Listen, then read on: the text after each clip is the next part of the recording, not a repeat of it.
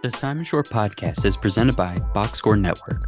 Box Score Network is your one-stop shop for all things NFL podcasts. You want game analysis, betting lines, hot takes, and fantasy advice? Check out Box Score Network. Follow Box Score Network on Twitter at BScore Network for updates.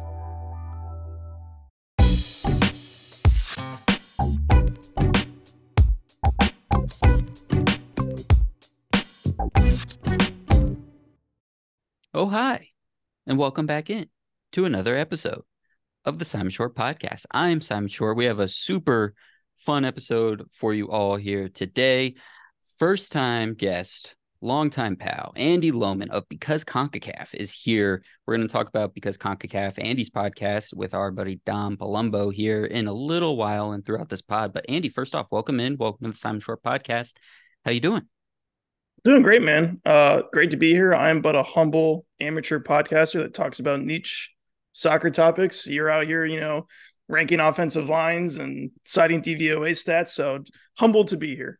It's just doing what we do, man. I do have DVOA pulled up. We are gonna dive into that a little bit. I'm sure you're very excited. Andy is here to talk to us about, first off, the Green Bay Packers. Andy is a longtime Wisconsin sports fan. We'll get into that. I'm sure in general, dude. We haven't even. In this whole pre-recording stuff, we haven't talked about Damian Lillard. Oh my gosh, we might get into that at some point randomly. Just remember that. I do have a Dame Lillard note buried in my notes for later in the episode. I love it. I love it. So we're gonna talk Packers here at the top. We're gonna talk NBA in-season tournament. I haven't really done that on this podcast. I think when it was first announced, I did a little bit of it. I think it might have been an episode while Smick was on. Listeners to this pod will know my NBA pods with Smick. I should have another one here coming up to preview the season here soon. But we'll do a deep dive into the in-season tournament. Andy will bring his knowledge of all things soccer because that is where this whole idea originally came from. So we'll dive into that and what we think that could be like for the NBA this season. And then we'll end in just what's happening in the soccer world kind of this month and for the rest of the fall. Things Andy will be talking about on Because CONCACAF, his weekly podcast. So make sure you guys are following, subscribe to that. Make sure you're following Andy and Dom on Twitter. I'll have all those tagged in the episode description and whatnot. But Andy, let's get into it, man. So Green Bay Packers, there's a million directions we could go with this, but I first want to take you all the way back. And just sitting here after week 5 of the NFL season, the Green Bay Packers traded Aaron Rodgers, who was obviously there for a long time, won a Super Bowl, going to be a Hall of Famer. Packers, you could care if you want about what you got in the trade. At this point, it was a 2-spot move up in the first round of 2023's draft, a second-round pick that year, and what will be a second-round pick in the 2024 draft. You could just talk about Aaron Rodgers in that trade. If you want to smirk and mock and laugh at the fact that he's sitting out right now and still on Pat McAfee's podcast, you can do that. Aaron Rodgers, as a Packers fan, that whole deal. How are you feeling right now? Well, it helps that hindsight's 2020. I think it just was at the point where it was time for everyone to move on. Like you said, regardless of what the return was, it felt like the relationship was just untenable. And it just felt like time. You have Jordan Love in the wings for so long. At some point, he just has to be the guy. Mm-hmm. Yeah, I was completely fine with it. I mean, it felt like that saga went on for months, and mm-hmm. I wouldn't even follow it. Would check Twitter. Like, did it happen today? No. Okay, moving on. Yeah, it's a weird moment because it's, like you said, it's a guy who's won a Super Bowl. He's won a bunch of MVPs. So many great memories. Obviously, this huge figure in the team, and you always kind of want guys like that to end their career, kind of like a Donald Driver, like he just plays for the same team the whole time. But it got to the point, and like the weird Pat McAfee podcast appearances did not really help. That's like, all right, man, you have fun in New York with that. We're gonna move on with Jordan Love. So yeah, I mean, I don't necessarily have any like ill will towards him, but I was completely fine with that trade, and I think I'm still even more fine with it considering. I mean, it did not look. I can't believe like when his Achilles like snapped, like ESPN got like a really good look of it, and you can physically see it. I can't believe he wasn't writhing on the ground in pain like any normal human being. Maybe it's the ayahuasca. I don't know. That was impressive alone to not just like crumble into a puddle, because I would have, Uh-huh. that's what I would have done. Oh, absolutely. Yeah, you could have gone with a number of jokes there on why it maybe he was preemptively listening to dolphin sounds before the show or Yeah. before the injury. Um, I remember sitting there tuned into the game, and you see him, he's hugging like actors on the sideline. Like who was it from The Office that was there? I think it's Kevin from The Office. Thank you, Kevin from the, and he's just like it felt like it's like when you watch the like AAU basketball players, their like highlight videos, and half of it is just them like talking to people on the sideline. Like it was like that. And I was like, this feels weird. Something weird is gonna happen. Obviously didn't think this is what was gonna happen, but just a crazy ordeal. And the everyone on all sides is probably like okay at this point, right? Like the Jets, well, maybe Jets fans aren't necessarily great right now, but at least they can hang their hat on. They're only sending a second round pick. Zach Wilson looked somewhat okay in one game, which is exciting. Packers fans, we have some stuff to look forward to. We're going to talk about that next. And it's just that sense, that sigh of relief of just like, okay, this is done. Because even on the Jets side, like they got the guy, and all indications are he's going to be there next year. So it's like, okay, just redshirt year, whatever's going to happen now. But yeah, that all makes sense. I remember uh, before the trade to the Jets happened, texting you in the height of the Aaron Rodgers to the Steelers stuff. And it was probably my first text to you in like 6 months at least. And it was just like, if Aaron Rodgers goes to the Steelers, you're going to come on my podcast. And we had never even talked about the podcast being a thing, like anything. And you're just like, yeah, sounds great. I look forward to the day. And just the, I will always have the Twitter videos of the Tomlin to Rodgers looks ingrained in my brain, and I will always be thankful that that is not my current present. But let's talk about the Packers' current present. And you mentioned it, Jordan Love. It's time to see what he's about. He's got the 5 starts this year under his belt. What are your thoughts on Jordan Love so far in his tenure as the starting quarterback for the Packers? I'll start by just kind of going big picture. It's just kind of a weird year to be a Packers fan. This is, and I have absolutely zero right to complain. In my lifetime, we have had basically, this is now our third real starting quarterback, and with 2 Super Bowls in there as well. I do have immediately off the bat here a trivia question for you. So Brett Favre initially he won the starting job in 1992. But the first full season of like full 16 games was 93. So from 93 to 2022, so 30 seasons, 7 men have started at quarterback for the Green Bay Packers. I'll give you the 2 easy ones off the bat. Brett Favre had 240 starts. This is just regular season. Like he had a bunch of playoff starts too. Aaron Rodgers is in second with 223. Can you name any of the other 5? Matt Flynn. Matt Flynn is in fourth. He has 6 starts. Got a fat payday from the Seattle Seahawks before promptly losing the starting job to Russell Wilson. And then he actually came back at a second stint as the Packers and got a couple starts in 2013 too. So that is one. It's 4 more. Was there a Hasselback in there somewhere? Nope. There was another former Seahawk though. Oh, um, oh my gosh, another former Seahawk. And this Oh, this former Seahawk had 1 start for the Packers. It was his last NFL start. what year was that? 2013. Was this Jackson? Something Jackson? I have no Nope. idea. You got me. Seneca Wallace. Seneca. Oh my gosh. Oh my gosh. Okay, give me the other ones. This is incredible. So in third, mind you, again, Rodgers is in second with 223 starts. Third place has 9 starts. Brett Hundley in 2017 when Rodgers hurt his collarbone. Definitely more notable for his like UCLA career in the early 2010s. Mm-hmm. Mentioned Matt Flynn was in fourth with 6 starts, in fifth with 2 starts. This is like real NFL sickos. Scott Tolzien. I don't know if you remember him. Yeah. So he was also in that 2013 season when Rodgers hurt his collarbone for the first time. Tolzien is a Wisconsin sports legend, though, because he played for the Badgers. There you go. Won the Champ Sports Bowl, led them to a Rose Bowl. He's currently the quarterbacks coach for the Cowboys. I didn't even realize this until I was doing research for this. So I guess he got the Mike McCarthy connection there. Yikes. Then yeah, Seneca Wallace had one, and then Jordan Love, when Rodgers had COVID, got one start. So Wow. This is all crazy. of that is just to give you the background of we have had an embarrassment of riches at the quarterback position. You look at other teams, the ones that come to mind, like Commanders, Browns, Jets, have probably had like Mhm. quadruple that number, if not Yep. more, Yep. in that time frame. So I really am just approaching this from, I joked to you earlier, we're basically a G League team. It's basically a developmental season, which is fine. Like this, the wide receiver room is probably about as inexperienced as you can get on an NFL roster. And not that there aren't talented guys, like Christian Watson is obviously good. Yeah.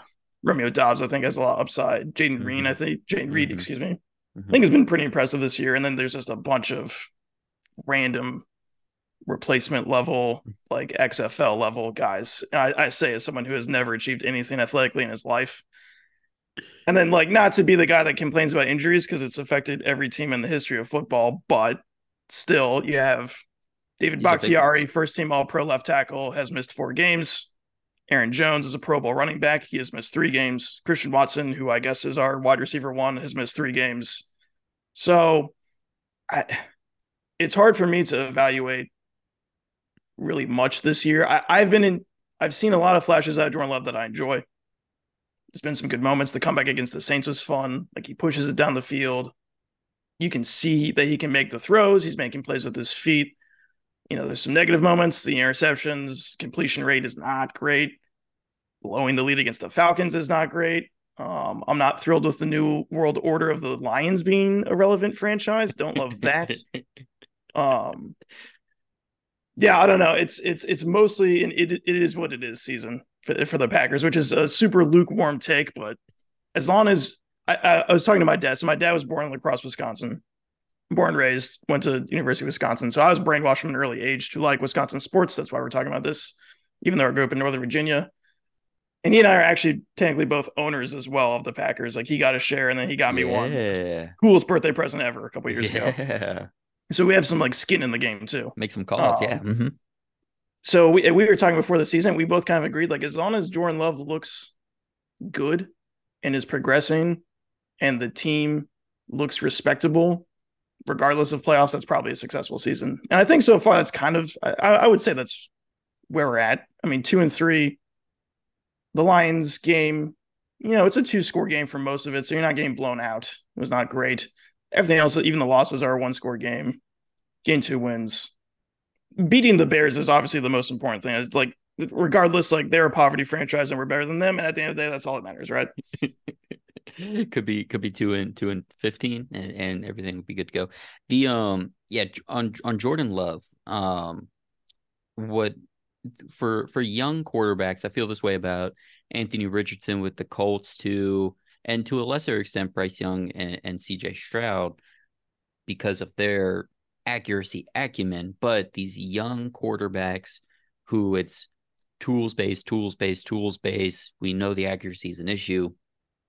The first thing I want to see is I almost want to see like everything that happens in a play up until the point where the ball hits the receiver's hands, which is like an insane thing to say. Like it's like fundamentally the idea of football is for the ball to always be in somebody on your offense's hands until it gets across the goal line, right? That's the whole idea of it. And if the ball's not in one of your players' hands, that's a problem. But I want to see Jordan Love snap the ball, know what he's doing in the offense first. So not be frazzled in the pocket, move in the places of the pocket that he needs to when he does. I want to see him read the field, go from spot to spot in his progressions, understand kind of where the defense is. And then I want to see the ball thrown in a way that makes me think that's an NFL quarterback's arm, right? That's what I want to see right now. I think we've gotten Later glimpses on, of that. you It get certainly is that. not every snap, but I think we're getting glimpses. I think until the Lions game, those first 3 games, I thought you get all of that. Then the Yeah. Lions game, I think, kind of maybe broke them a little bit in terms of the knowing where the defense is at all times. That was the Alex Anzalone interception, one of those right in the middle of the field, which was tough. Yeah. Um, It's not great. and then it kind of carried over into the Raiders game a little bit. My guy Robert Spillane with the the Victorian R and S tattooed on his triceps, get his couple interceptions.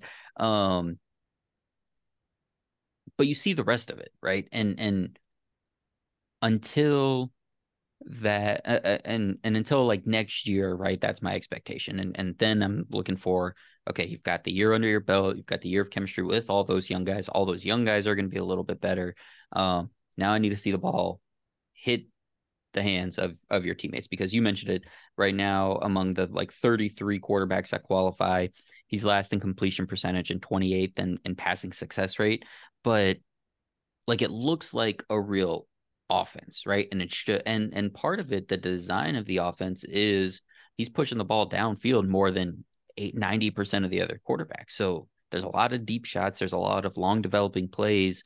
And you mentioned, I think the most important thing, Aaron Jones, not even just Bakhtiari, because Bakhtiari's been out for years. You couldn't have really expected him to play 17 healthy games.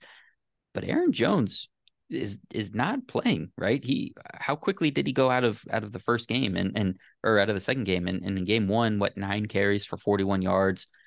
Was it just a one catch, the 51-yard screen for a touchdown? So like, he was supposed to be like 80% of this offense. And now it's Jordan Love make something happen with these 23 and under wide receivers. So, and like I'm not AJ worried about. Dillon, I think AJ Dillon has a lot of value as a second back, but he really brings Yeah, that value as kind of a change of pace yeah, bruising guy, and that's really yeah, hard to be the main ball carrier when you don't have the Aaron Jones complementing him. yeah. It's tough. So I like Jordan Love. I think everything that I want to see from him to this point. Um, maybe it's I'm not quite where I was a couple of weeks ago when I said they should just give him a starter's contract right now. Maybe TBD. Wait till the end of the season. Then it'll be fine. But I feel pretty good about Jordan Love. You were talking about like expectations and like kind of the Lions and what were you feeling? Are you feeling any different now than you were at the beginning of the season? Were you getting a little more hyped up as the season kind of came to, or is this kind of about what you expected? I'd say mostly the same. I may have started to get a little bit hype after the Saints come back. I'm like, oh man, we might have something Yeah, here. yeah. But I also think it's just such a small sample size. We're really not going to get a big enough sample size, I think, until the end of the year to like really evaluate, like, okay, where is Jordan Love? Like after 5 weeks, and I've certainly seen some hot takes, on the Packers uh internet verse. And I think this a season like this is almost kind of beautiful where you can let him make mistakes because like the stakes are so low. Like I would rather you make those mistakes. Okay, throw 2 interceptions against the Raiders and figure it out Hmm. as you go along throughout the year and figure it out and grow. It is very rare to have a NFL ready quarterback just off the vine. It takes some seasoning, and it's nice to. I mean, it's not nice. I'm trying to talk myself into not being a playoff contender. Um, it is what it is. Like the stakes are very low, so I think I'm mostly at the same level. I'm not hitting the panic button. It is what it is. We're 2-3. It's about average. I expect us to be around 500, like 9 or 8 or 8 and 9, and I think that's as long as Jordan Love looks like he continues to progress. I am content, and I'll just remember that 2010 Super Bowl against the Steelers, my friend. That was tough, man. I don't know. I don't know why you had to throw that. That's it for the Simon Short podcast, everybody. Thank you all so much for that. No, Yeah. let's see. Yeah, I had them at 8 and 9 going into the season. I I was saying this on the Stat Sheet podcast going into the season. I think everybody felt that way, and everybody felt the way you do and did all like post Aaron Rodgers trade. Everyone was like, okay, deep sigh of relief. Like we could just see what all these young guys are. They can make any mistake they want. The Lions look like they're gonna win the division. So like just like whatever, roll with it, see what happens. And then it came down to everyone's preseason prediction time and even like national media and everybody. And everyone just got really tense and was like, are we really going to say the Lions are going to win this division and not the Packers? And like a lot of people were like, you know what? No, Jordan Love, he's going to do. And like Matt LaFleur and like, and I think last minute everybody started to turn on their heads a little bit. And now we're kind of, because we're getting what we expected for 3 months, but we're getting it, 5 weeks in the season. I think now everyone's starting to hit the panic button, but this is completely on track to me. And you said it, the first 3 games looked so promising. I mean, completely routing the Bears in week 1. which now we know. Yeah, okay, you can. Everybody can do that to the Bears defense. And then that Falcons game, which the Falcons showed a little something this past week, but we're kind of iffy before that. The Saints, you had the Derek Carr getting hurt in the second half of the game, so like there's things you can look back on. But you said it, the whole thing is the offense and Jordan Love, and does it at least look like it makes sense and feels like you can hang your hat on? That's the goal. Last real thought I have on the Packers here, last real question, I don't have a ton of thoughts actually, is just Matt LaFleur. Like, how are you feeling about the head coaching situation? Were you, because there was a lot of this, oh, now we'll find out if he's good or not because Aaron Rodgers isn't there. Were you kind of in that boat, or are you kind of in like, guys, he has like an over 70% win percentage for his career. You do that with any quarterback and it doesn't matter. Like, you're a good coach. Like, how are you feeling about him? And in these 5 games, just how are you seeing him with this young team? Do you feel like there's like development there? Do you feel still confident in him as the coach? So for your listeners that are not as familiar like with me, and because CONCACAF's shtick is that I just love obscure sports and obscure references. So you mentioned that we're going to talk about Matt LaFleur, so I had to do a little bit of research.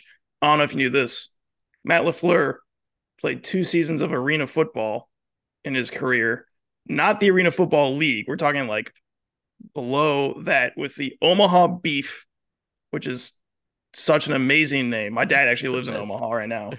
And then the Billings Outlaws, Billings as in Billings, Montana. So Matt LaFleur, arena football legend. To actually answer your question, not just throw obscure nonsense at you. Yeah, I'm fine with him. I mean, yeah, career record of 51-25 for a 671 win percentage. It is so hard to find good coaching at the NFL level. The coaching carousel that happens every year and the amount of guys that rotate in and out. I am completely fine with Matt LaFleur. I mean, I love some better decision making in the playoffs, thinking specifically about like the COVID year NFC Championship when he decided to go for a field goal when we needed 8 points. Yes, I would love that. But he is also very young and learning. Yeah, I think as of right, and especially like this season, like you're not going to get a good analysis of his coaching abilities with, random JUCO guys playing wide receiver. I think the amount of regular season games won before is really more indicative of how good of a coach he is over a much bigger sample size. And yeah, he had Aaron Rodgers, but it was like a, back half of his career past his prime Aaron Rodgers. So. And a huge thing as a Steeler fan, a huge thing for me in coaching is just like, it's so much of the stuff you don't see as well. Yeah. And so now in these last 3-4 years, when we see how much of a weirdo Aaron Rodgers is, and it's like, man, you got like a real football team like around that guy as the centerpiece for that long. And oh, by the way, 2 MVP seasons with that kind of, and like the Steelers are that way with like, man, Antonio Brown was on his way to doing this. Le'Veon Bell was on his way to doing that. And it's just like that, like that's coaching. And that's something that people who are just strictly fans, we've talked about this, like people who have coached or worked or been around sports, anything like that up close. There's so much of coaching you don't see. And yeah, just because the team on the field doesn't make one play that you wanted or gets to the divisional round instead of the conference semi-final or conference final, whatever, there's so much other stuff that goes in. So if you have sustained winning for a long time and not a lot of locker room drama, and the team generally is playing hard and seems to be playing for the, like, that's a good coach, and you just hang on to him and you keep it rolling. Mike Tomlins do not grow on trees. No, they do not. And same thing, like there's some things that I will forever, it's like having a partner, like having a pal, having like anything, like you got to love them even for their faults. And there's some things that I certainly don't like, Matt Canada, but you just got to take the good with the bad. All right. Anything else Packers or NFL you want to get out there? Any other random complete nonsense that you found that you need to use before we move on? No, I think I got all my obscure references in. I appreciate that. Fantastic. Look, man, I told you this is what I need from you. This is why you are here. I created things for us to talk about, but it's mostly just so you can spew whatever nonsense you want. Hey everyone, I'm Ronan Summers and I want to tell you about the Stat Sheet Podcast. Every Tuesday, you can hear me and my co-hosts break down the biggest games and analyze what's happening around the NFL. Follow the Stat Sheet Podcast on Twitter at the Stat Sheet Pod, and subscribe to the show wherever you listen to podcasts.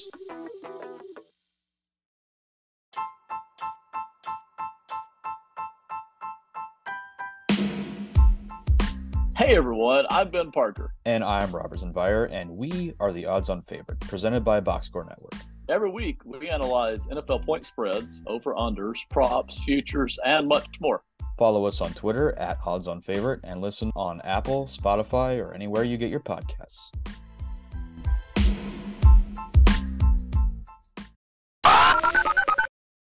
We are going to move on to this next topic here, which I'm sure will invite much nonsense, and it's the NBA in-season tournament. So just to give everybody what is the NBA in-season tournament, in case you missed it, Adam Silver, the commissioner of the NBA, has been trying for years, and I think David Stern was even trying to do this in his later years of his commissionership.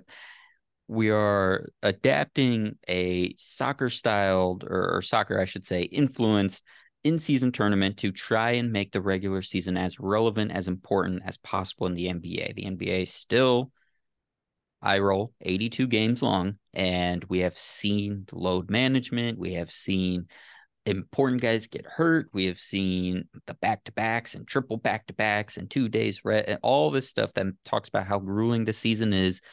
And for fans, we want this to be as entertaining as possible. So here's the NBA in-season tournament to try to hype everybody up. And between the dates of, I think, November 3rd and December 9th, the NBA in-season tournament is exactly what it sounds like. In-season competition, all 32 teams are involved in. It's composed of a group stage and then a knockout stage. There are 6 groups of 5 teams each, divided by conference. To determine the groups, teams were randomly assigned within their conference by their record from the previous year. So teams 1 through 3 in the conference were split, then 4 through 6, 7 through 9, and so on. The winner of each group plus one wild card team, which is just the remaining team from the 3 groups with the best record from both conferences, go into an 8-team knockout round. The other 22 teams that aren't in the knockout round just have some really elaborate formula to basically play each other to get their games, because all of the games in this tournament, other than the championship game, are part of the regular season schedule. So even the teams that, let's say, go to this 8-team quarterfinal, the teams that don't make the semifinal, they all have some formula to play each other for their remaining games, so on and so forth. For the teams that, and all of the stats also kind of factor in. So that was a big thing with the in-season tournament. Okay, what counts towards stats, which are important for contracts and MVPs and all-star games, things like that. So group stage through November to December. It's not every night of the week. It's not one big tournament. It's like one night a week. Those games are in-season tournament games, and they're just trying to make the middle of the season more interesting. So before I kind of give my general thoughts on this, I just want to kick it to you, Andy. Tell me why this would work. The Owen Wilson, why? Tell us why this works or doesn't work in the world of soccer, and why it will or won't work in the NBA this season. So my thesis statement level take on this is that I love the idea, as a concept. I kind of hate the way the NBA is executing it. For starters, calling it the in-season tournament is just incredibly lame. You couldn't, surely you had a sponsor somewhere that you could slap on that, like the Sprite Cup or something. So back in 2020, when every major sports league in the world is trying to figure out what the hell to do, Major League Soccer posted up at the ESPN Wide World of Sports complex and held what they called the MLS is Back tournament. That was the name of it. And really? So that is, and I ironically just love that because it's just a ridiculous thing to call a competition. So that's kind of the same energy we have going on here with the in-season tournament. So yeah, like you said, it's definitely inspired by, kind of the European Cup competitions. Honestly, I actually think it's not that similar to those competitions. Really, the closest comparison is the WNBA's Commissioner's Cup, which they implemented about 3 years ago. So in that competition, similarly, it's basically just the first regular season home game and then away game that you play against anyone in your conference those just count towards the Commissioner's Cup standings. And then at the end of those standings, the top Eastern Conference team and the top Western Conference team would play for that title. So that's really more of kind of what the NBA is. So this is probably the point where I'm going to get incredibly nerdy and explain, how the European, kind of style works. So the best and oldest and most famous example of this is the FA Cup in England. So we're going to go back to like James Naismith level history of like the founding of the sport as we know it. So like people across the globe from many different cultures for centuries have been playing some kind of game where you kick a ball around, but it wasn't really like codified into like a legitimate sport until the mid 19th century. So around this time, football type games are being played at what are essentially private high schools in England, each school kind of with their own unique version. So as these students got older and became adults and went off to college and, are carrying this tradition of the sport and this culture forward, the need became apparent to have just like one central version of the rules. So as they met to try and hash this out, a version from the rugby school kind of eventually was a branching out, kind of an offshoot, became its own thing called rugby football, which is the sport that we know today, obviously, as rugby, which is kind of an interesting offshoot of this. Mm-hmm. The sport that they branched away from was organized under an organization called the Football Association. So that ended up being Association Football. Football Association is FA for short. Fun fact, so that version, that Association Football, that is where the term soccer comes from. So the SOC in the word association is from Association Football. So if any British person ever tells you it's football, not soccer, tell them to kick rocks and that they're wrong. It came from their country. So now we have a set of rules. We have a governing body. We're mostly just playing kind of one-off games against each other at this point. So, let's set up an organized competition. So before a formal league, like we would know it, like the Premier League or the NBA is formed, we played the first FA Cup in 1871-72. Single elimination tournament. If a game ends in a tie, obviously a little bit more common than in the NBA, they just replay the entire match on a later date. They don't even go to overtime and say, we're just going to redo the whole thing. For historical context, like at the time this is happening, Ulysses S. Grant is the United States president, like the Civil War general, and the U.S. is in the middle of Reconstruction. So because this has been going on for so long, it is like so ingrained in the culture, and that's one reason why I'm a little skeptical about the success of this in NBA context, because that's just a level of culture that is just not a part of basketball culture. Yeah. That's not necessarily a good or a bad thing. It's just not a part of it, whereas it is such a part of soccer culture. So that is one reason why I'm a little skeptical without some other guardrails. So the modern version of the FA Cup, though, is, in my opinion, one of the coolest soccer competitions out there. So obviously a big feature of soccer leagues around the world is multiple divisions or tiers and promotion and relegation among them. So, if you're the champion of the third division one season, you earn a place in the second division next year. If you come in last place in the fourth division, you're playing in the fifth division the following season. The beauty of the FA Cup and similar cups in other countries around the world, they all have kind of basically follow the structure with some slight variations in between countries. It includes every team from every level. For England, that goes all the way down to level 9 and includes like 700 teams. Now, generally, your top level teams get buys into the later rounds, but still, like you're playing your Premier League team playing up against a team in like the fourth division. So this is not like a perfect metaphor, but it would be like if we had a tournament with every NBA team and then also every G League team and like every team from the NCAA, like divisions 1, 2, and 3. Again, these are happening concurrently with the regular season, but they do not count as regular season games. It is a completely separate thing, separate competition. Also, no group play, it's all still single elimination. So one of the most fun elements of this is when a lower division team beats a Premier League team. Because, just in a one-off game, any given Sunday, anything can happen. It's often referred to as a cup set or like a giant killing. They're huge moments, filled with drama and emotion. And I feel like the capitalistic tendencies of American sports probably mean that won't ever happen here at that level. Like I can't see Mark Cuban giving like Gonzaga an opportunity to knock off the Mavericks. Like even if that's unlikely, like he's not going to give them the chance to do that. There is an American soccer version of this. It's called the U.S. Open Cup. It's been around since 1914, so it is the oldest American soccer competition. It's had an interesting history. Before any soccer leagues existed in America, there are still lots of different immigrant groups playing the game across the country: Italians, Greeks, Germans, Mexicans, Hungarians. MLS teams generally win it every year now. Although in 2022, a second division team called the Sacramento Republic FC did make the final. The last non-MLS team to win it was a team called the Rochester Raging Rhinos back in 1999. This year, Houston Dynamo won the final against Inter Miami. Inter Miami is the team Lionel Messi plays for now. Messi was hurt and did not play.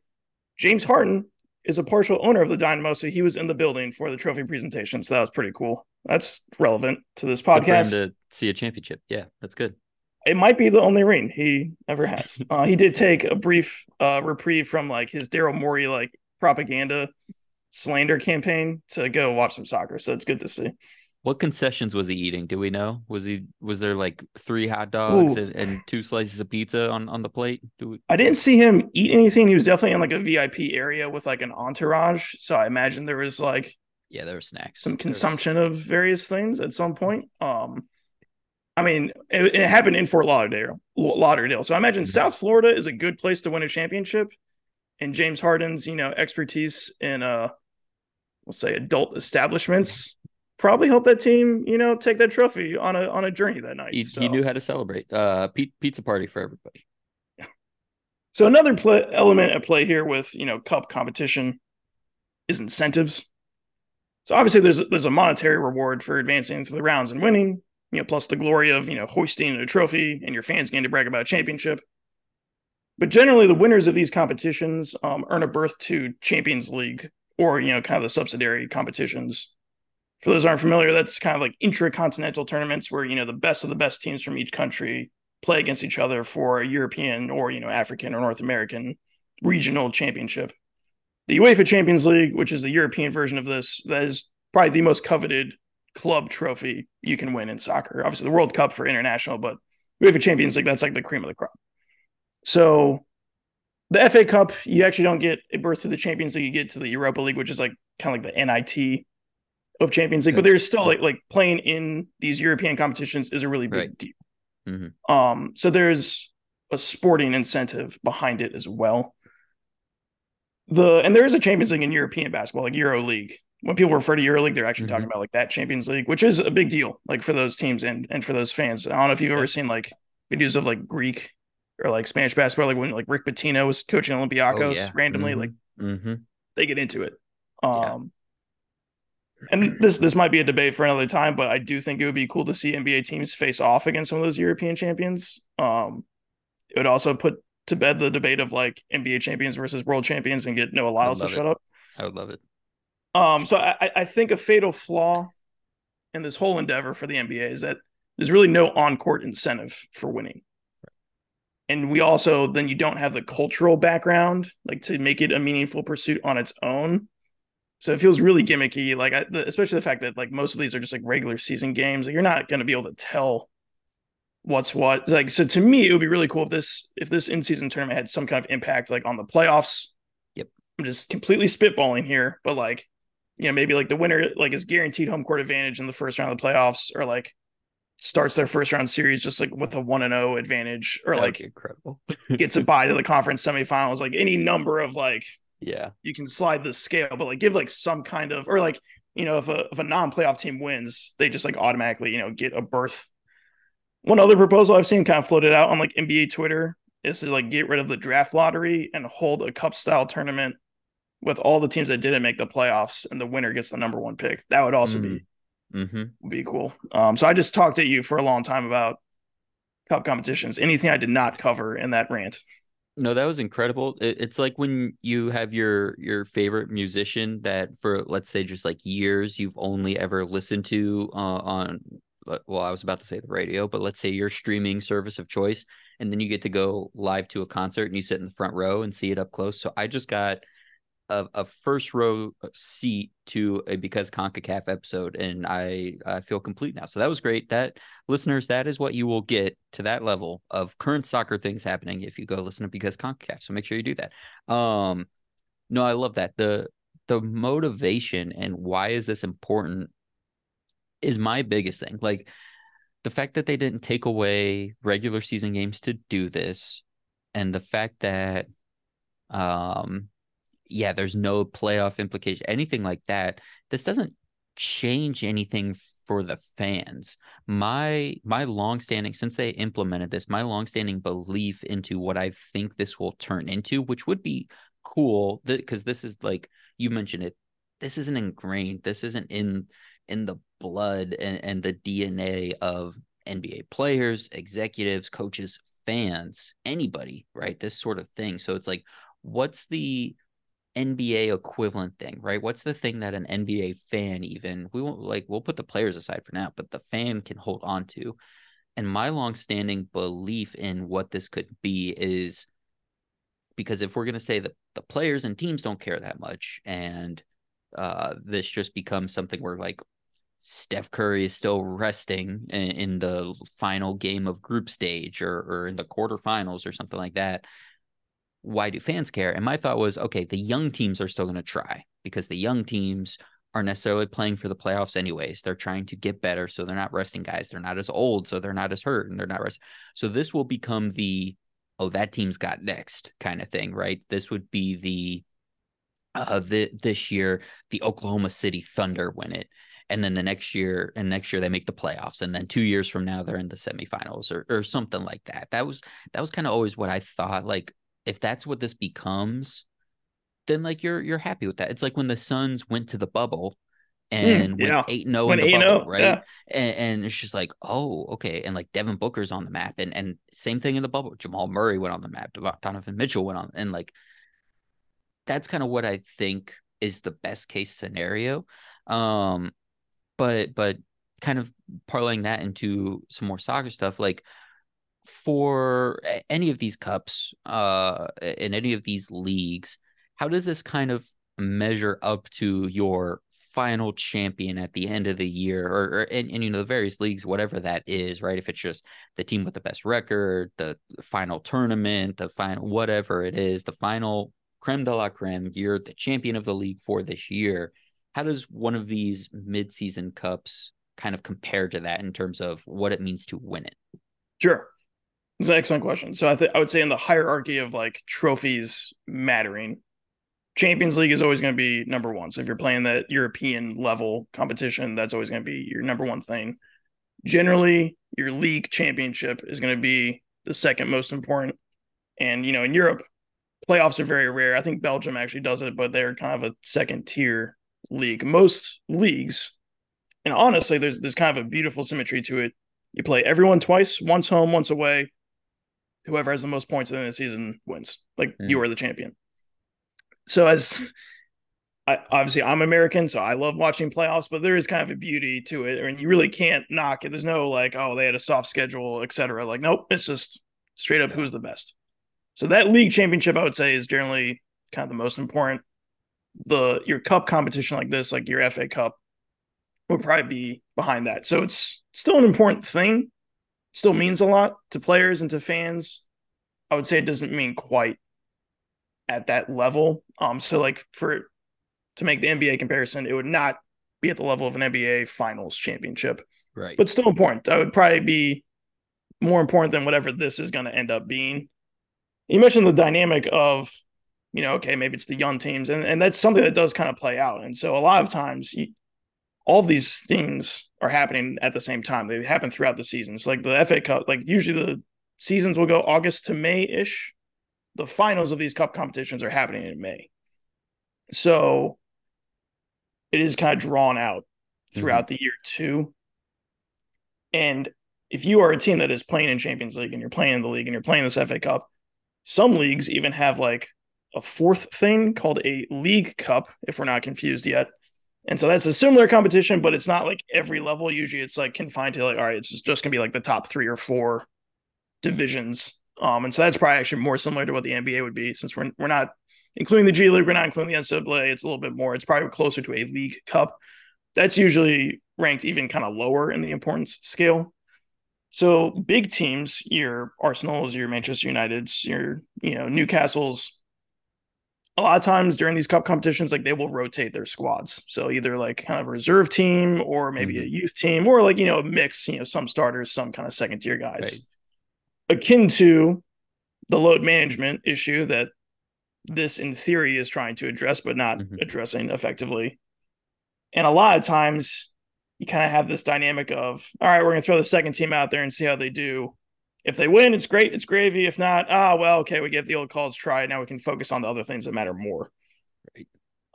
But then on the flip side, like you mentioned, like a bubble Suns, if you're a team that has no hope in any other competition and you just full send it like we are going for the cup this year, that can be a huge thing. It can be a huge thing for like the lower tier sides too. Like when a lower tier team, advances far and wins and like gets, the monetary gain from that too. It's a huge, huge deal.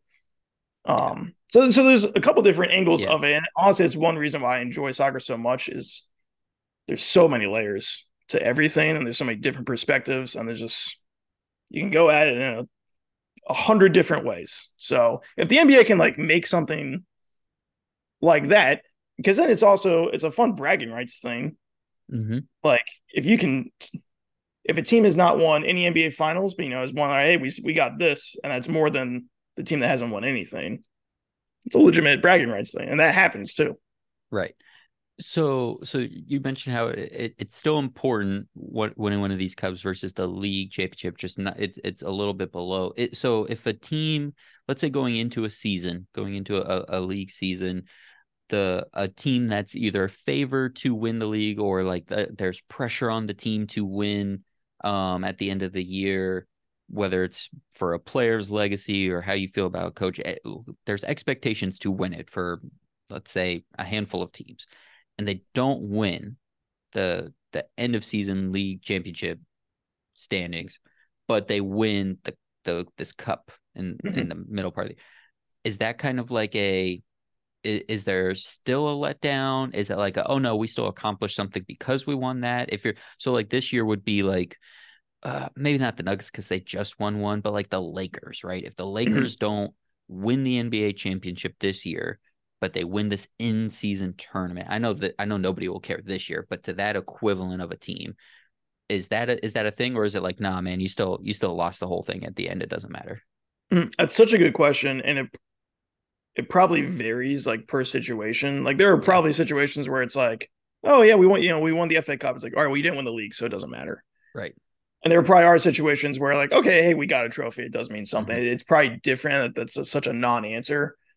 And I think that's kind of the beauty of it. Because like we're in this like whole like what is this era? So like we could probably go through the team standings of like if there is certain situations in soccer where it matters to some and not to others, like that is important to know for the NBA. And I think that's kind of the beauty of it is that, whatever like the British like Sky Sports version of First Take is like that kind of thing, sparks fun debates of like, was this a good season? Like, was it not? And you can have any number of legitimate opinions based off of those scenarios. So just as someone who just loves debating stuff, adds some more fuel to the fire, and it's kind of fun. So right now, let's parlay this into your Bucks fandom here. You can break out your Damian Lillard stuff at some point. The Boston Celtics and Milwaukee Bucks are both the favorites right now. They have the same odds at plus 380 to win the championship, the NBA championship 2024. The defending champ Denver Nuggets are at plus 550, and the new super team Phoenix Suns are also at plus 550. So those are the teams right now in the inner circle that are saying this is a championship or bust essentially season. Again, that's a very black and white thing. We don't really do that on this podcast. The Nuggets just won one. They'll be okay. But those are the teams fully expecting. Obviously this is the first year of this tournament, so nobody's really going to care who wins it probably in the end, but these are the teams that would probably be a little disappointed. Like, okay, yeah, we won that and that's cool and all, but like we didn't reach our main goal. Whereas if you go down the list a little bit, maybe LeBron or Steph, those are the next two teams, Lakers, Warriors, plus 1,300, plus 1,400 for guys at the end of their careers trying to build resumes to be the greatest overall or secure a top 10 spot on all-time lists and really kind of net out these great careers. Maybe adding something like this on teams that are older and more beat up would be good for their legacies. The Cavs are next at plus 2,400, as well as the Grizzlies, two young teams that haven't had the playoff success yet. Those teams would probably be good candidates for like, hey man, you won this in-season tournament. That's a good thing. That is something to hang your hat on. Yeah, I would agree that that top tier Bucks, Celtics, Suns, Nuggets, if you are coming away from the season without an NBA championship, but with an in-season tournament championship, that is probably a disappointing year. I think for the tiers below that, if you come away with that result of, hey, we won the in-season tournament, but did it win the NBA Finals? I would say, yeah, I think that would be a successful year. I think that probably is where the line is. And then just the further down you go, like you said, if you get the Washington Wizards win the if the tournament, like, I mean, they'll and that's the fun of it. Like, if the Wizards crank out an in-season tournament win, like that's huge for that fan base. So that is kind of like that's what I'm almost hoping for. As much as like I would love the Bucks, and here I should have also mentioned this: when you win both, that's a huge deal. Yeah. So like it's called like winning the double if you win the cup and the league. That's a pretty big, and like even if you like Manchester City this past year, they won Champions League, they won the Premier League, they won the FA Cup, so they won a treble. Huge deal, super rare. That is trash talking rights for a very long time. So that is the other element. Like if you really want to assert your dominance over everyone, like hey, we won every competition. Yeah, I do love that. I do love it. I would love for this to really become something, and it doesn't have to be our goal is to win the in-season tournament, or our goal like this is a great consolation prize, but just something we like find something to hang our hat on. You mentioned the Commissioner's Cup from the WNBA. That is that has significance. I mean, you watch that Liberty Sun get, that the players care about that. It's hard to compare that to the NBA because the season is half the length. So all the games in the WNBA season matter, even if it's not gonna affect your seeding too much, right? Necessarily, because the game, it's still a smaller percentage than the regular season games. It's still like it's just such a short season. You need all of that. So you need that time gelling with the teammates, building chemistry, working on your rotation. Everything is so much more of a bigger part of the picture in that being 40 games, this being 82 games. Like, yeah, we're wondering, is LeBron going to suit up for half of these group games? If the Lakers make the knockout round, is he going to play, right? Who is going to care about this? I wanted to throw some weird stats at you, so I got prepared a little bit for this. I wanted to look at the NBA's recent history of how teams perform in November, right? This is primarily taking place in the month of November. So who cares about November? What kind of snapshot do we get of this? So I only went back to last season, the year before, because in 2020, 2021, coming just out of COVID, we didn't have a November, and then the world was a different place before that. So 2-year sample size. Last season in 2022, 2023, I took the teams with the 8 best records in the month of November, because that's how many teams are going to go to the knockout stage. 7 of the 8 teams were in the playoffs at the end of the season. So 7 of the 8 top teams in the month of November last year were in the playoffs, and that's top 6 seed. The 8th team was in the play-in tournament. I think it was the Pelicans, and they ended up being like the 9th seed or something like that. Of those 7, so the 7 that were truly in the playoffs, 1 team won the finals, Denver Nuggets. Another team was in the conference finals. And then 2 more teams were in the semifinals. So 4 of the 7 teams had advanced in the playoffs. The year before, 2021, 2022, the top 8 teams with wins in the month of November, 6 were playoff teams, the top 6 seed. The other 2 were also play-in teams. So all 8 teams were in the postseason competition. Of the 6 that were in the playoffs, 2 were in the finals, obviously one of them being the winner, and 2 more were in the semifinals. So again, the last 2 seasons, 4 teams that have had the best 8 records in the month of November were in the semifinals or better of the NBA postseason.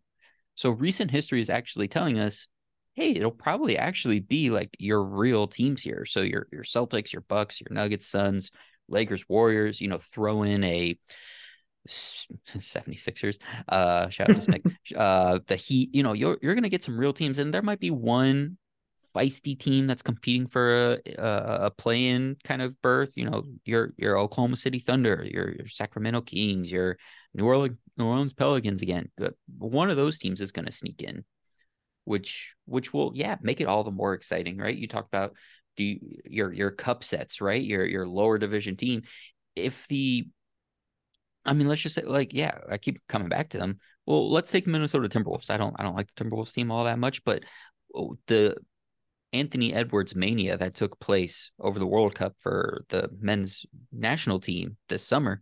Imagine if Anthony Edwards, who is on just like a Timberwolves team that we're not feeling that confident about, people are starting to be like, when's he getting out of Minnesota? Imagine watching him in a tournament style, because they won't make the playoffs, against the Nuggets, and he just goes for 40 points. Like, that's cool. Like, that people will be excited when the games actually happen. So I wanted to throw that stat at you, because we're probably going to get the good teams. We're probably going to get the good teams in this. And maybe that's what make it more interesting for fans. Maybe that's what like the competitive advantage of this is that it's almost like a little playoff preview in the fall, which I think could be kind of cool. That is really interesting. I didn't even like think of it from that standpoint. The other thing to think about is that like sports are silly and all of this is made up. Like, the whole thing's made up. So like, yeah, this is made up, but like, isn't everything? Like, once the games start being played, like, I'm not gonna not watch. Like, of course I'm gonna watch it. Like, I'm gonna get into it. So just by the simple fact that it is a sporting competition and it's fun to watch the best basketball players in the world on the court with each other, yeah, maybe it'll be fun.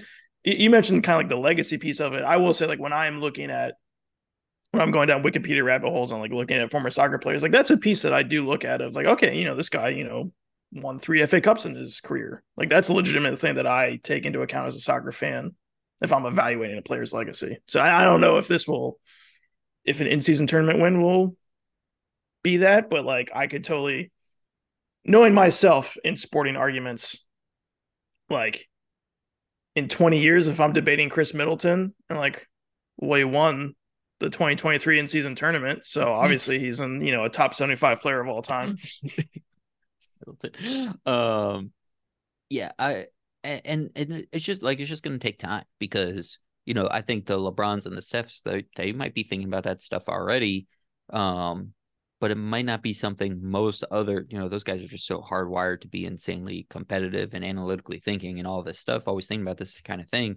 But it might take a while to catch on. But you talk about bragging rights, and if I don't know who's a good rival. I mean, we don't really have a rivalry in the NBA anymore, but let's say the Celtics beat the I don't want to say the Bucks since you're here. Let's say they beat the Heat. The Heat's a great one. Let's say the Celtics beat the Heat 2 years in a row in this thing. You don't think the Heat are going to be kind of pissed off about that if both teams see each other in the knockout round a bit? Like, eventually this is going to get interesting. Earlier we've been talking about why this is important for the fans, and at the end of the day, like, if you're a fan and there's a knockout style game going on, it's why we watch the 7 seed versus the 8 seed in the Southeast Division of the NCAA tournament every year. It's knockout hoops. It's knockout sports. We're gonna watch. Players, their incentive right now is very low. It is just that bragging rights. It is that end of career accolades to look back on. It's all financial for them right now. I don't have the exact numbers. It's probably like, I think only $500,000 if you win.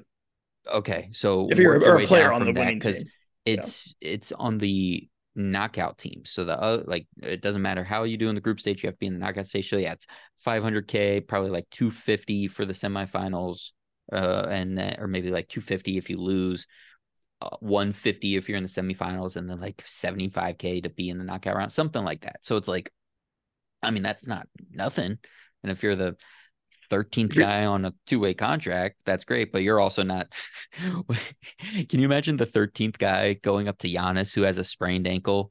Thanasis. Can you imagine Thanasis going up to Giannis when Giannis has a sprained ankle and be like, listen, bro, I need you to play because this is like 20% of my salary that we could win right now. So I just need you to wrap that thing up and get back out there. Like, I think Thanasis is fine because the only reason he's on an NBA roster is who he's brothers with. But it is, and that almost lends credence to the theory that some of the lesser teams, like if you don't have any like super max guys on your roster, like like for LeBron and Giannis, like a $500,000 doesn't really mean much. Yeah, if you're on a two-way, if you're the 14th guy on the bench, that's your like annual salary. You could double if you win 7 games. That's not nothing. That I mean, and I would love. I really wanted it to be something for the playoffs, because it, like, as a team, like, to galvanize the whole team to be interested and not have that discrepancy between the top player and the 14th player. I would love for it to be that 1-0 start. That would be hilarious in whatever seed you get, if they were to win that. But even just like you get one of the play-in spots. Like, at the end of the day, do we really care between the 10th seeded team and the 13th seeded team who gets that last play-in spot? Because you got to win 2 games to get into the playoffs anyways. I would have loved for this to be, hey, you're guaranteed to be the 10th seed. And if you're higher than that, then, I don't know, you lock into the playoffs or something like that. Yeah. I would have loved to have seen something like that. And maybe they'll work with their way up to it. It's the first year we've seen sports leagues and the NBA specifically like try things and add to it and stuff. So I'm excited. There's something I'll be excited to watch. I'll be excited to see how it kind of evolves over time. But yeah, right now I don't know how excited the players are going to be. Anything else for you on the in-season tournament or any of this other NBA stuff? How you feeling about the Bucks and Dame? Just anything else here in the NBA world you want to get to? I can tell I'm getting soft because my initial reaction on the Dame trade was that I felt really bad for Drew Holiday. That's not just you. That is not just you. I've seen thousands of tweets in that regard. Because his contributions defensively specifically, I will go to my grave saying was the reason we got over the hump and won the 21 NBA championship. Mm-hmm. We had Eric Bledsoe before. That man didn't guard anyone. And like you could point to like several huge like pinpoint individual plays that Drew Holiday made in that finals against the Suns. And he came out like 48 hours before the trade happened and was like, hey, I want to be a Buck for life. I'm like, and I was like, sign me up, man. And he's like the nicest guy. Tying into soccer, he's married to a former U.S. Women's National Team player, Lauren Holiday. And so like it sucks for him. I quickly got over it because we have Damian Lillard now. And like I was even thinking like, man, we're giving up a lot on the defensive end, but like also probably doesn't matter because we're going to score 1 million points a game. Like the Nuggets just won an NBA championship and they were like a middling defensive team. They were like 18th or whatever in defensive efficiency. If you just score 3,000 points a game, it doesn't matter if you play defense. And so now, like, can you imagine like the Giannis Dame pick and roll? You had like, where do you the floor spacing? Like Dame can hit logo threes consistently. Giannis runs the court in 7 steps. And then Chris Middleton is like the last bastion of the mid-range. So it's literally the entire court. Like, who do you not want to guard? It's whole baby. I'm excited. When you mentioned Gonzaga earlier, was that because you have Drew Timme on the team? I didn't even realize the Bucks had Drew Timme. I don't know that I realized that we had Drew Timme, but I love that. What a great college basketball player. Now you're really cooking.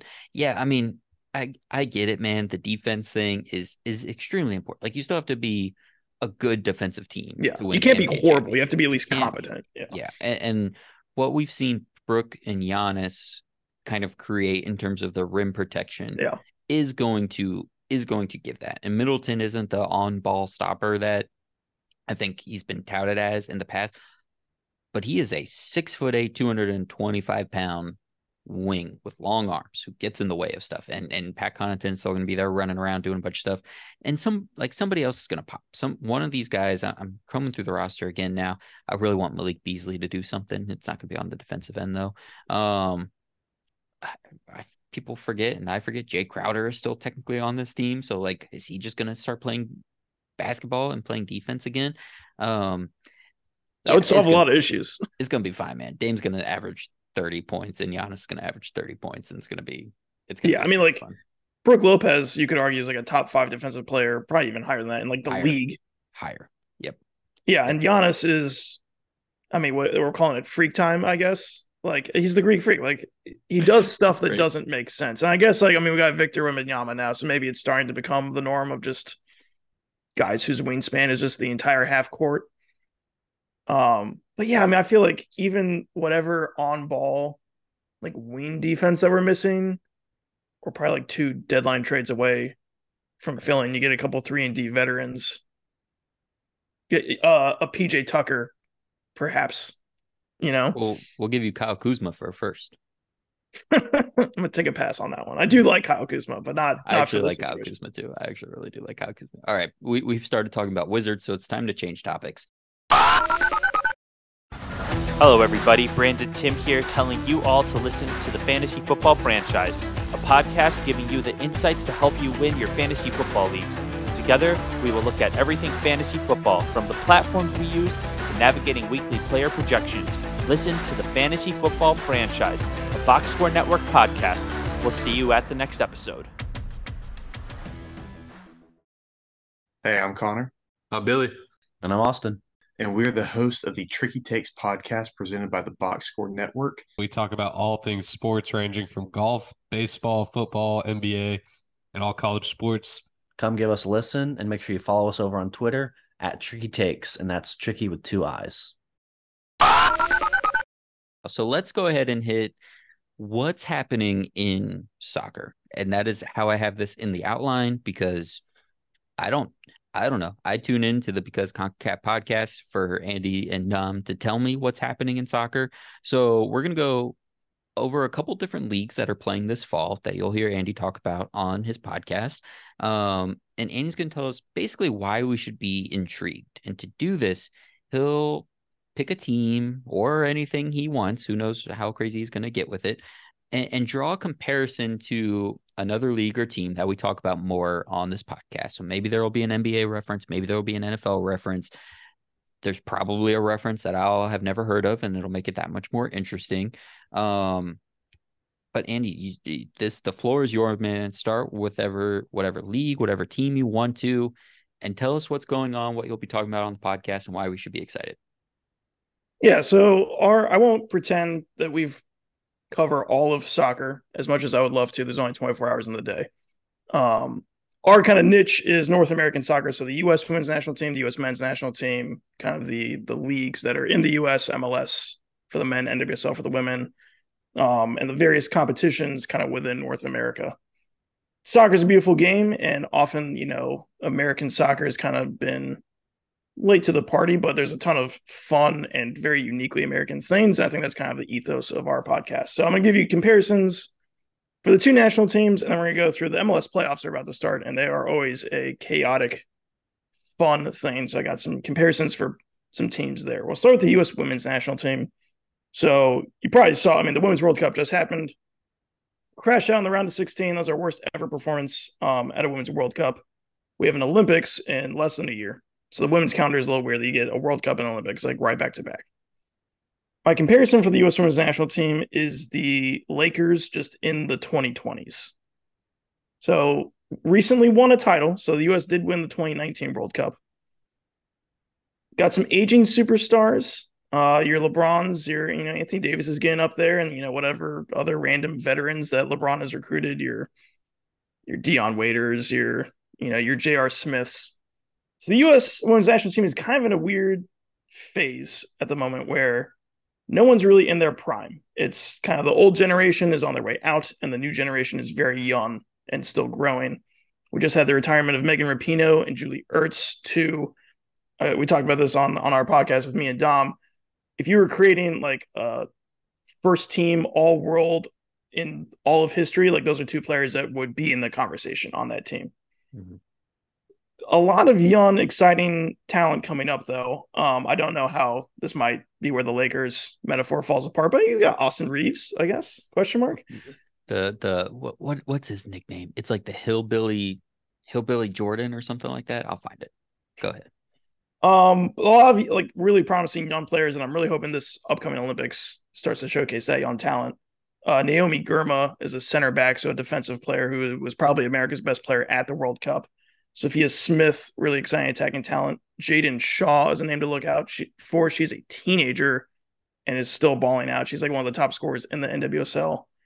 Relevant to this podcast, Trinity Rodman, great starting forward for the U.S. women's national team, great goal scorer, is the daughter of Dennis Rodman. Like, that should be enough. That should be enough.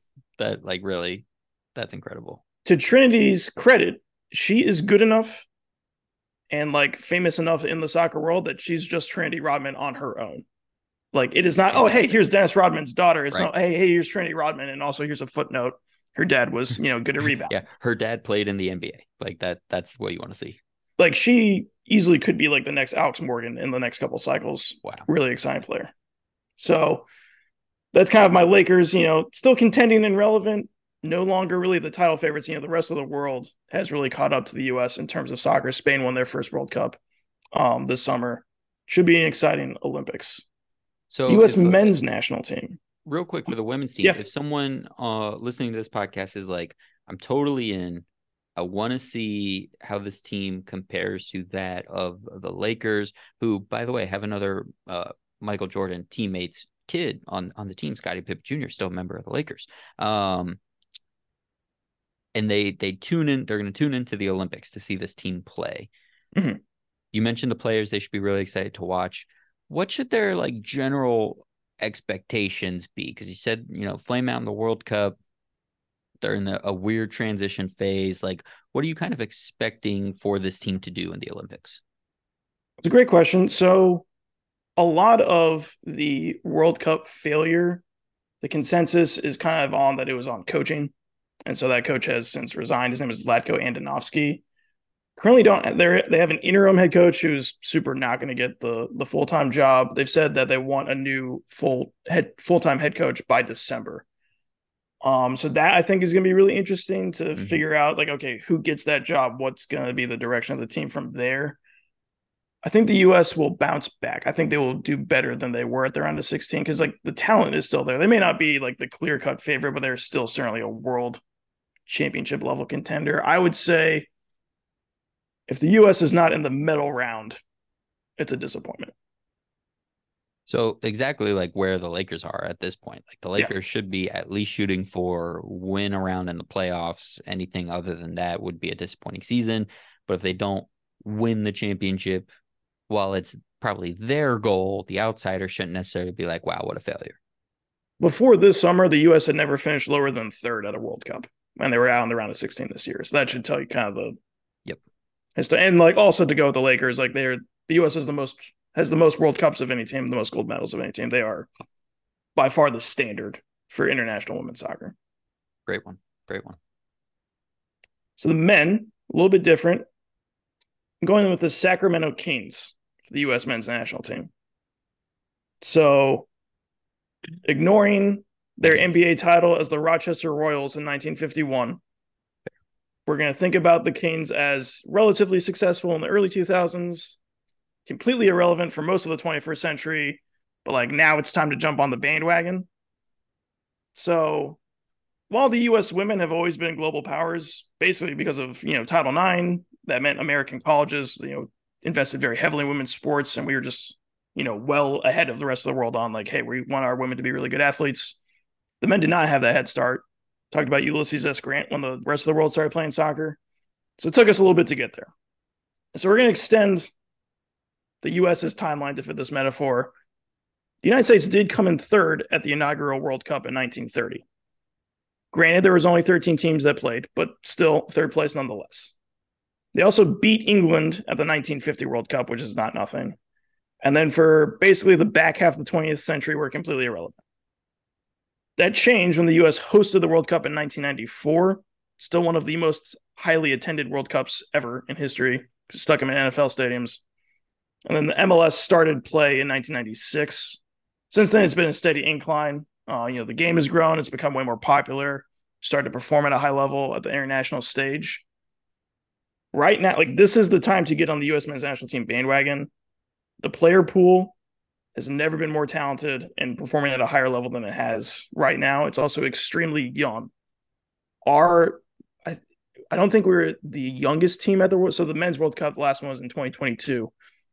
I don't think we were the youngest average age, but we were like second, and it was not. It was close. Like, it is We are on the rise. We have more Americans performing at a high level in those top European leagues than ever. The top team in Italy right now, AC Milan, has Christian Pulisic and Yunus Musa, two United States men's national team starters. They're scoring goals from them. The top team in France has the US's best striker. The best team in the Netherlands has 3 Americans on it who are all balling out. Like, the ceiling is high. We're lighting the beam. It's game time. So just like the Kings got bounced in the first round of the playoffs this year, the U.S. did lose in the round of 16 at this most recent World Cup, but the U.S. is now hosting another World Cup in 2026 on our home soil. This could be another, like, it's hard to understate what this could be in terms of like a cultural shift, even more for the U.S. for the sport in the country, especially with Leo Messi now playing here. There's a couple other high-profile tournaments that are going to be here. Copa America in 2024. That's like the South American Championship. So you'll get Argentina, Brazil. The U.S. will most likely be in it. In 2025, the Club World Cup, which is kind of a newer thing that they're expanding. That's going to be here. World Cup the year after that. Potentially a Women's World Cup in 27 that hasn't been confirmed yet. And then we have the Olympics in 28, the Summer Olympics. So my bank account will be emptied. I'm never going to own a home because I'm just going to spend all my money on watching soccer live. But it's a very exciting time. And the other thing to put the bow on the Sacramento Kings kind of metaphor is that for the longest time, the Kings were really only for like the league pass sickos, like just like NBA nerds. There was a long time where like watching American soccer was just like for, nerds and sickos, but like we're in the mainstream now, baby. Like it's game time. It's happening. That's incredible. I love the Kings so much. Who on the team? Trying to think of who the best Kings player, if we could get one-to-one comparison. Who's the De'Aaron Fox? Yeah, that's the guy I think I was gonna go. Who's the De'Aaron Fox in terms of like they were kind of there just coming up while the end of the real bad time was coming, but you were kind of like, okay, this person I think can really be the thing to turn around. Because when De'Aaron Fox was drafted by the Kings, you want to talk about league pass sicko, that was a stage of my blogging self where I had my own blog dedicated to just writing about the Sacramento Kings. That was the 2017-2018 NBA season. You can find that somewhere on the internet. I'll let everybody sleuth that one out. Where it was like, man, you can just see like this guy is starting to change things, and not to the level that LeBron went to the Cavs and a year later they were, going to the playoffs, or Melo went to the Nuggets and that year they were a playoff team. Not anything to that degree, but you're like, there's a real hope and a real like thing about this dude and what this team is now trying to. Who is that guy who is transitioning from the dark years to like, this is the like heart and soul of this team right now? I would say the easiest comparison would be Christian Pulisic. So the United States missed out on the 2018 World Cup, which was a massive, massive failure. He was really the only holdover from that team because at that point he was kind of the young up-and-coming starlet. First American to win the Champions League. He won it with Chelsea, which is a huge deal. Wow. I don't know if you remember the World Cup from 2022. He scored against Iran, the famous goal where he like basically like sacrificed his body and scored, and he like took a knee to the gonads and like had to go to like the hospital. His like unofficial nickname is Captain America. Yep. He is a caliber player. He generally plays on the left wing. He's an attacking player, good goal scorer, but he can create as well. I would say like in like the pantheon of like American soccer greats, like your LeBron and Michael Jordan of American soccer would be Clint Dempsey and Landon Donovan. Pulisic is not at that level yet. He has the potential to surpass them. Like he is that good. All right, everyone watch for Pulisic when it comes time. All right, what's your next one that you got for us, Andy? All right, it's time for MLS sickos time. So FC Cincinnati, I'm going to crown them the Detroit Lions, but like the Lions in like 2 years if they like continue their current trajectory. So FC Cincinnati's first MLS season, they're actually a lower tier team for a while. So they made their MLS debut in 2019. They won what is called the Wooden Spoon, which is like dead last in the league. They won that in their first 3 seasons consecutively. Every single year, Wooden Spoon. And like got shelled in the process, just historically bad. They're now in their 5th season.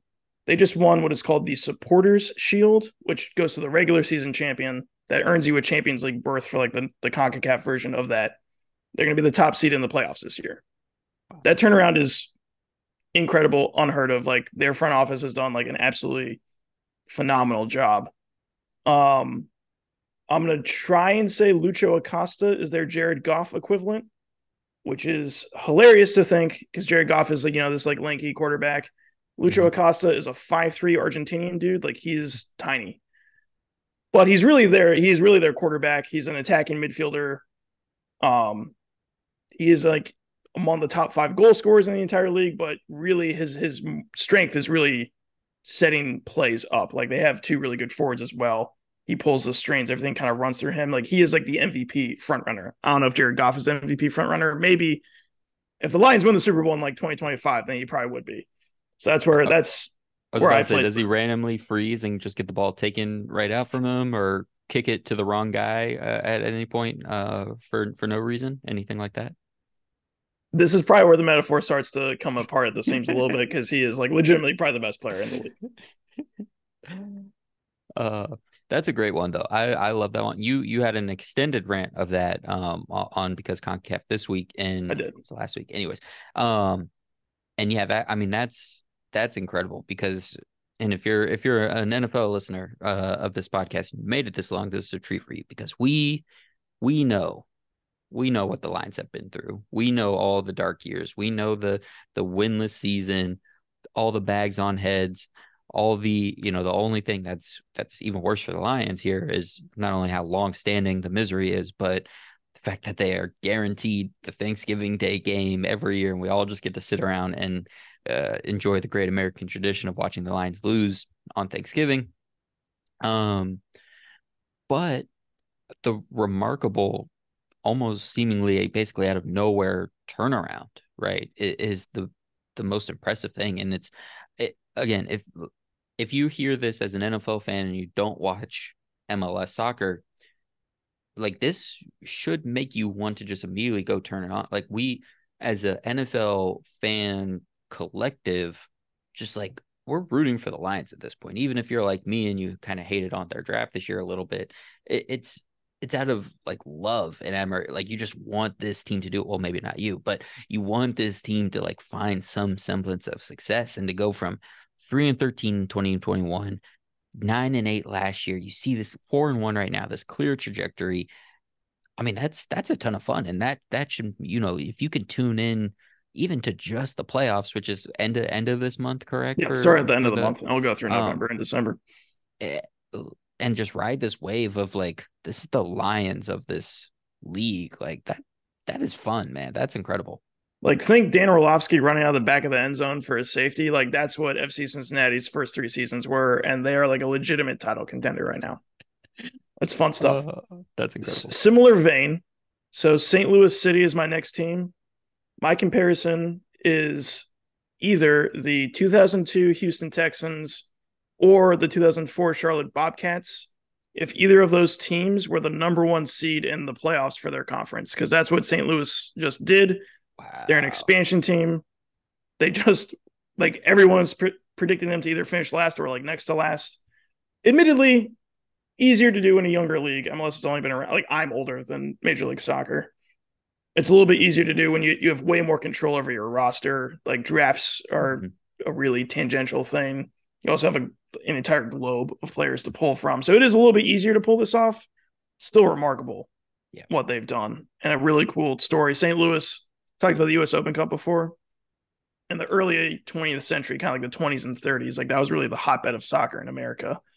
St. Louis University, the Billikens, has actually won like 10 NCAA national championships. So they pack out there. Like their home stadium is packed. It's a ton of fun to watch. I worked at VCU as an SID briefly. I don't know if anyone even knows what an SID is, but one of the players I worked for the men's soccer team, Celio Pompeo, is actually on this team now. So that's kind of cool to see too. That wasn't now you watch hockey. I don't watch hockey. Yeah. Did the Vegas Golden Knights, is that the team right? How? Yep. They went to the Stanley Cup. They went to the Stanley Cup final their first year. So that would be a good Okay. comparison. They lost to the Caps. There we go. There. And then they just won the Stanley Cup this past year, and I guess that would be Right. their fifth season, fifth or sixth. That would be another good comparison. I do love some hockey. So for the NBA heads who are still here, when we get the Seattle Supersonics back in, I don't know, roughly Yeah. 2 years or something like that, there's some hope. There's a trend here. It's not the 04 Bobcats who, if you had NBA Live 2004, that roster for PlayStation, that roster was made up of Emeka Okafor, Gerald Wallace. I don't think Sean May and Raymond Felton were there yet. I think that was the next year. Basically, Was two Adam dudes. Morrison on that team? That was in 07. But yes, essentially the same thing. I was thinking Felton too. And then literally 9 NBA generated players because they like made the game inexplicably before like the draft and the roster. So it was literally Emeka Okafor, Gerald Wallace, and then just a bunch of randos. And it was the best thing. It was the best thing to do. So NBA Live 2004, shout out. I love that though, because NFL fans, we know, and NBA fans, we know what an expansion team means for the most part, and for it to be the complete opposite here in this league should also be a ton of fun to watch. What's your next one? Next one is LAFC, so Los Angeles FC. They're the Kansas City Chiefs, comparable. Reigning champions, going to be a favorite again this year. Juggernaut of stacked talent. Also have really good, just loud home crowds. Like LAFC games are super intense. Dennis Bawanga is your Patrick Mahomes comparable. Leads the league with 19 goals. He is from the African nation of Gabon. Dare you to find that on a map. But incredibly dynamic offensive threat. The Travis Kelce will be Carlos Vela, Mexican winger. Has dealt with some injuries, but is still a huge star and one of the top scorers in his position at his peak. Who's he dating or married to? I don't actually That's know. I obviously should all we prep care that. about, I have no Taylor Swift references for you, unfortunately. Next one I got for you. Philadelphia Union are honestly the Philadelphia Eagles. Shout out to Kevin Smick. I saw on Instagram he's at the Phillies game. So that went very well for him. My girlfriend's also a huge Philly sports fan, so getting a lot of Phillies content. But last year's runner-up, they lost LAFC in the final in a crazy MLS Cup final match. They really have that kind of, this is super cliche, I kind of hate myself for saying this, but like the blue collar, like Philly grit to them. Yeah. They don't have as big of a budget as some of the other, flashy teams, your LAFCs, but they get a lot out of what they have. I tried to make a couple more player comparisons. So Jason Kelce probably is Alejandro Bedoya, grizzled veteran. He's achieved a lot in the U.S., was on the national team, has played at some World Cups. Daniel Gazdag is probably your Jalen Hurts. He's a Hungarian midfielder, probably the most talented guy on the field. And then Kai Wagner is your Fletcher Cox, underrated but elite defender. I love this. This is so great. You went to odd sums and keep rolling. Orlando City is my Buffalo Bills. So I've never won an MLS Cup before. Probably not the number one favorite, but a significant contender. And they're getting hot at the right time. Facundo Torres is their best player, so he's going to be Josh Allen in this metaphor. Duncan McGuire, I'm going to fit in another Omaha reference, went to Creighton, played college soccer at Creighton. He's just a stud that can find the goal/end zone in this metaphor. Atlanta United is my Milwaukee Bucks. Relatively recent champion. They won the 2018 MLS Cup. They have a high-scoring Greek guy, Georgios Giacomakis. He has 15 goals this season. And they have found their Damian Lillard and Thiago Almada. He became the first active MLS player to win a World Cup with Argentina this last year. He leads the league in assists, so maybe not a great Lillard comparison there. Not maybe this year. You never know. Inter Miami is your 2020 Tampa Bay Buccaneers. They were complete trash, utter garbage before, worse in the league. Then they had the GOAT. Like, we could argue greatest of all time in the NFL till the cows come home. It's probably Brady. I'm not happy about that. Lionel Messi's level of the greatest of all time is nowhere near that level of debate. Like, it is unquestioned. You're going to have some like Cristiano Ronaldo stands who are weird or maybe Portuguese. Don't listen to that. Like, Lionel Messi plays soccer on a higher plane of existence than any human being in the history of our like existence. to have him in MLS, he's 36, but he still plays like he's in his prime. Like he's achieved everything he possibly could in soccer. It is so much fun to have him as a part of this, and has kind of changed a little bit the conversation around soccer in this country, which is cool. So they immediately went on an insane winning streak as soon as he got here. So they won the inaugural Leagues Cup. So bear with me, we're going to get even more nerdy. This is the first year of this competition. This was basically it's kind of like an in-season tournament, honestly. Mm-hmm. It was every MLS team and every team from Mexico, just in like a World Cup style tournament. Miami won every single game and they won the championship, which is pretty cool. They actually still missed the playoffs this year because they were so bad in the league before that. And then Messi got just kind of an overuse injury towards the end of the year, and they just like couldn't make up the ground. But it's going to be really interesting to see his impact on the game here for, I would imagine, a couple years to come. They've qualified for the CONCACAF Champions Cup next year. It's going to be fun. Going to be fun to watch. Hopefully they get to a Club World Cup and we have Messi playing for Inter Miami against, your giants of the game across the world. My final comparison to you, my final gift to you, DC United is the Washington Wizards, not just in location. And this hurts me too, because I'm a huge DC United fan. A once great team that is just currently without a direction, just stuck in the purgatory of mediocrity. Often have interesting stars. You have your John Walls, your Bradley Beals. Like right now on the roster, Christian Benteke is a great striker from Belgium. Matthias Klick is a really productive midfielder. Roster construction around them is just nonsense. They literally don't have a GM right now, which is basically the equivalent of having Ernie Grunfeld, I'm assuming. They just want to make you rip your hair out. DC United is the Wizards. You're welcome. Oh my gosh. Yeah, that hurt. Yeah, I can't do Wizards right now. I can't do it.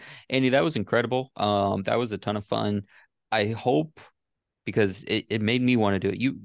You and Dom make me want to watch soccer more than just when I go to my in-laws' house. It doesn't always actually end up happening when after I listen to the podcast, but I always want to when I'm listening, and I get outside and I kick a ball around with my 1.5-year-old daughter who can't really do it. And I'm just yelling at her the way you yelled during the podcast. I'm like, why aren't you doing this? And it's a ton of fun. So I hope everybody that's listening right now, first off, is going to go subscribe to Because CONCACAF. And that is spelled just like it sounds, and it's all caps, and it's really fun. But just go, the link will be in the episode description. Go subscribe to that. Listen to impassioned rants about soccer every week. I mean, you guys kind of more release on a soccer when soccer's happening. Yeah, it's kind of sporadic. Right? Yeah. So just make sure you go and subscribe. That way, every time a single episode comes out. Make sure you're following Andy and Tom on Twitter. I will post that as well for other random rants about really anything, which is always great. DC sports fandom, misery, and Ted Lasso thoughts and feelings. That was a while ago, but it still hurts. That was great. And also, if you made it through this whole podcast and you enjoyed that last segment there, check out the MLS playoffs. Go watch, a game or two. Check it out. It'd be fun to see this sport continue to grow here in the U.S. for sure. So we would love that. Andy, anything else you want to say or plug? Any other crazy references you have written down that you want to get out before we call it a night? I don't think so. I appreciate all the plugs. We have a good time. I usually sign off with soccer is the best because it's a fun, pure game, and it's just super chaotic, and it's especially in like this region and just like the weirdness of American soccer, it's just chaos. And if you are a sicko who appreciates the Sacramento Kings, you will probably, it's not for everyone, but you will probably appreciate the niche stuff we talk on our podcast. No, man, this is a ton of fun. I'm glad we did this.